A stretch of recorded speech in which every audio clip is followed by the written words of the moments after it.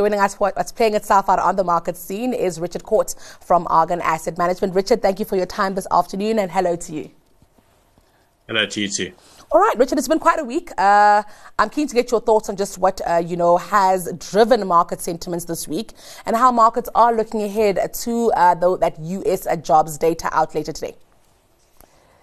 Yes, it has been quite a week. There's been a lot of focus on the US bond market in particular. Everyone keeping a very close eye on the US Treasury 10-year.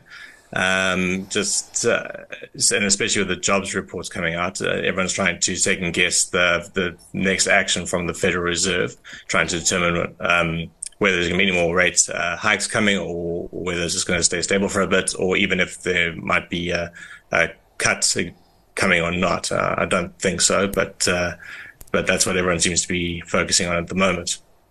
I'm keen to get your thoughts on that, Richard. In my mind, it sounds like the Fed has been very clear about where we are and where we're going to be in terms of interest rates, but market participants are constantly looking for clues. What are we trying to hear from the US Fed that Jerome Powell and his team have not reiterated over and over again? Yes, I think it is a case of, I think the market was coming to the realization over the last few weeks that interest rates are going to stay at this level for longer than maybe they expected, and hence why the bond yields were rising. Remember, the price is the inverse of the yields. As the yields rise, the price is actually falling. So I think that's what we've seen over the last little while, and I think that's why there's so much focus on the jobs report that's coming out later today. I think the Fed has been quite clear what its mandate is, that it has a dual mandate in terms of full employment and also price stability. And with inflation in the US coming down, not quite to their target range of 2%, of their target of 2%, but with employment still where it's been, which has been quite strong, there hasn't been a need, well, not a need, but the expectation that the Fed would be cutting rates. But if the news out of the jobs report is poor, then maybe people will start to assume that that rate cuts could be nearer than expected. Keen to also get your thoughts on the issue of oil this week. It's been quite a tumultuous one for us. I'm wondering what your thoughts are on this one. Of course, nobody can predict, Richard, what's going to happen with the oil price. But as we take stock, specifically as South Africans, it's been quite a shock to our system, hasn't it? It has. I mean, the oil price has actually fallen slightly in the last couple of weeks. I mean, I think a barrel of Brent crude was trading at close to $94. I think we're now down at $83 or $84. So there is hopefully that sort of fall provides some sort of respite to us as South Africans. I think most of us were very much aware of the increase in the price of petrol on Wednesday. But I mean, and it does help in terms of our inflation. The rand is still seems to be on the weak side, even though today it did strengthen a bit compared to yesterday. And any sort of like fall in energy prices will benefit our inflation numbers. So yeah, long may it last. Let's talk now some company news. Fortress coming out with an update today. Oh, that Share A, Share B structure, that's been rather complex. That seems to be coming to an end. Richard, keen to get your thoughts on this and how markets have received this news. I think it's possible that it's all been priced in already. Yes, a very interesting development. For your viewers who are not aware, Fortress actually lost their REIT status in February because they were unable to pay a distribution because of the complexity of its memorandum of incorporation and the sort of conflict between its two classes of shares, the A's and the B's. And then last night there was an announcement for a proposed scheme of arrangement between the A's and the B's, whereby all of the B shares will be bought back in exchange for Fortress's entire stake of Napier Rockcastle. They own about 23% of Napier Rockcastle. And the outcome of that would be that there would only be a single share class, being the A's essentially, and also Fortress would be a much more focused business in terms of its assets being mainly an SA focused asset base, basically split between like your rural retail assets and logistics assets. So there wasn't much move in the B shares. I think a lot of this was sort of priced in already, but the A shares did appreciate a little bit yesterday into the close. So yeah, I think not the other benefit is that it also increases the chances of Fortress regaining its REIT status, which I think is attractive to a lot of property investors. that stream of distributions. It's very interesting. We'll be watching how that one turns out, Richard. Let's touch on Data Tech now. They released also some expectations this weekend. To get your thoughts on that, we don't have many IT listed firms on the JSE, but this seems to be one of the better ones. Yes, a very strong set of, so it was a trading update that was released last night. So a very strong set of results, it seems, like headline earnings per share for the first half of financial year 2024 was up somewhere between 30 and 40%. So a very strong rebound. It does seem that the results in the prior comparative period were a bit on the weak side. But having said that, it's still a very strong recovery. And then I'm keen to get your thoughts on Pick n Pay. I think for me, this is the big news of the week. We do see Sean Summers coming back. I'm keen to get your thoughts on that. I saw Pick n Pay overnight speaking about a relaunch of their ASAP application. I'm wondering if you think that's worth the expenditure at this point. And what will turn Pick n Pay around? Will return it to its glory days, Richard? Sure. So look, yes, you're right. Pick n Pay is very much in focus at the moment. But I think there's more questions than answers currently. The return of Sean Summers, I think we're still sort of waiting to see what changes he can bring. We do not think that the solutions for Pick n Pay there's not going to be a quick fix. I think it's a big animal to try and turn around. I think, ShopRite and Checkers has really pulled away from it over the last decade or more, actually. And it's a very tough job to take on. So we are very much keeping an eye on it. But it's not going to be an easy job, and it's not going to be a quick job. It's going to take many a year. Well, I'm keen to get your stock pick in a jiff, Richard, but for now, I'd like us to reflect on counters that have found favour with your industry peers. I'm going for Growth Point.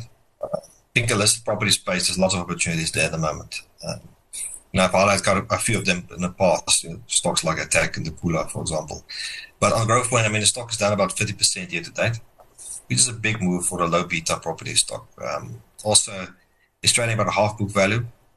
We think the valuations is relatively conservative, doesn't really necessarily have a big debt issue. And also, if you strip out this African component, because they've got big investments in Australia as well as in Europe and in UK, it really shows that the SA component is trading quite well. And also the global components valuations are not that expensive, right? So overall, I think some of the business is not actually that expensive. And we're starting to see some improvements in office space. For example, we're seeing some improvements over the last 7 years in office space. So I think perhaps the bottom is closer than people think. Next year, they are guiding, of course, for disposable income to go down. That will probably be the low point in our view. So if you start accumulating now and now some patience, we think it will probably be a decent return over the medium term. Yeah, great minds think alike here with property, because my pick is Attack. And I think, few positive catalysts for Attack. They are obviously operating in the Waterfall region. That precinct is got good demand, both residential, office, and industrial. They've also done this recent deal with the GPF where they're buying a portion of their Waterfall assets, and that is obviously going to be a nice piece of cash flow into the business, which they will use to de-gear the balance sheet. And I think they're trading at a sort of pretty much 50% discount to their net asset value, so there's a good margin of safety in there. So I think there's a good growth opportunity in that precinct, and it's offering you a good valuation. And so I think that's it's still a good opportunity. So it's Nepi Rockcastle, and it's a high quality portfolio of dominant assets in the CE region. It's a portfolio of just under 7 billion euros. If one looks at that market in the CE, notwithstanding the volatility you had at the beginning of the year, I guess in terms of geopolitical risk, the retail recovery is well underway in those markets, maybe versus South Africa where there's been pedestrian growth. Like for like NOI, which is a good proxy for profits, is up 15%. And if one looks at their retail and mixed use developments on the selected acquisitions, they're growing quite nicely. They're opening up new centers. Promenado Craiova would have opened up today, and that's 64,000 square meter center at 136 million euros. The one thing I guess we worried about the companies we invested in is the ability for them to be able to de-gear and also the refinance that needs to happen on a 3-year basis. If we look at Nepi Rockcastle. There's no big debt maturities that they need to refinance this year. It's in a very strong position in terms of liquidity. If one looks at valuations, I mean, our view on that region is that their valuations could go up 1 to 2%. They've taken most of the pain during COVID in terms of the underlying NAV write-down. So their EPRA net income yield is close to 7. At a 10% yield, forward yield, and a 30% discount, it's very attractive.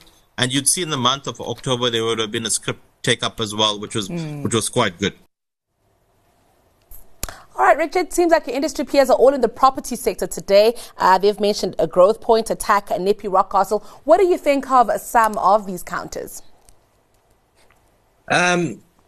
Yeah, so we really like the investment proposition with Growth Point. I think we also have an overweight position in Growth Point.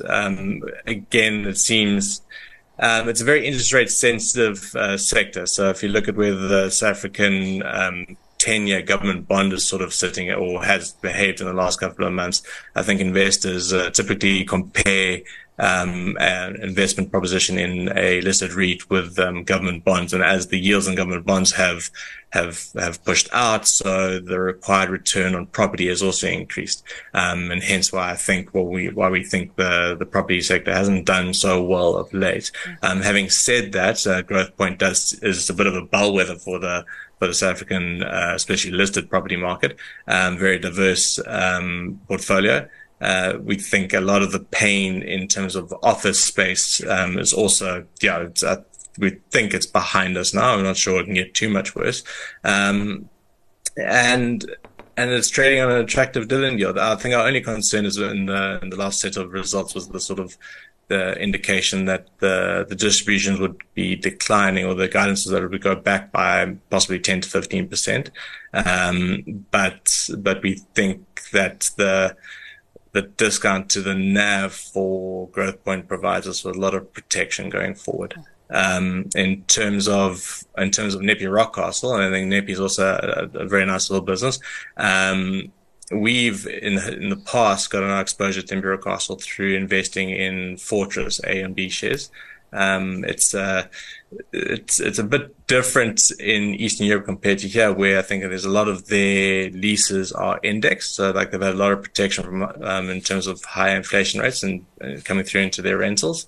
It is a slight concern for me that the management has been asking shareholders to rather take the scrip dividend. I just think I know it's a form of recapitalizing or protecting the business in terms of retaining cash flows, but I think it just speaks to maybe the business not being as robust as maybe it could be, and hence why it's trading like on a 10% dividend yield.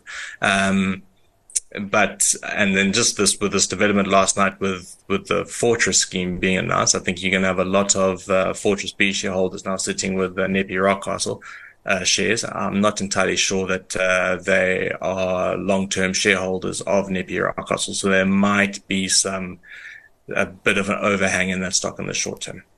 Keen to get your stock pick for today, Richard. Which account are you going with? We're going with SPAR for today. We're keeping into in the retail sector. So SPAR and Pick n Pay have both been in the news for all the wrong reasons of late. But our choice with SPAR is we think that a lot of their problems are behind them. It's a business that's trading on, to our minds, means to be cyclically low earnings, and it seems to be on a very low rating. So that's sort of the sweet spot for us in terms of how we invest: low earnings, low multiples. We think we understand why the market doesn't like it. There were some corporate governance concerns in the recent past, but we think, and then also there was an impact on their earnings from a implementation of SAP at their KZN DC that didn't quite go to plan, as SAP implementations tend to do. But we do think that going forward, that the implementation of the other DC should be better for the lessons learned in the KZN DC. And also, they highlighted that they're going to dispose of their operations in Poland. So they've been struggling to get those operations profitable to the levels that they've wanted it. But they have announced that they are going to dispose of it. And then if you look at the other assets, I mean, the South African operations we all are very familiar with. Those are still strong.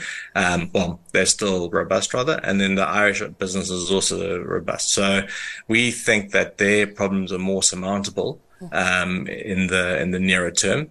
And then that combined with the valuation that leads us to having an overweight position in SPAR. Well, Richard, it's been a pleasure catching up with you. Thank you so much for joining us. Have a great weekend further.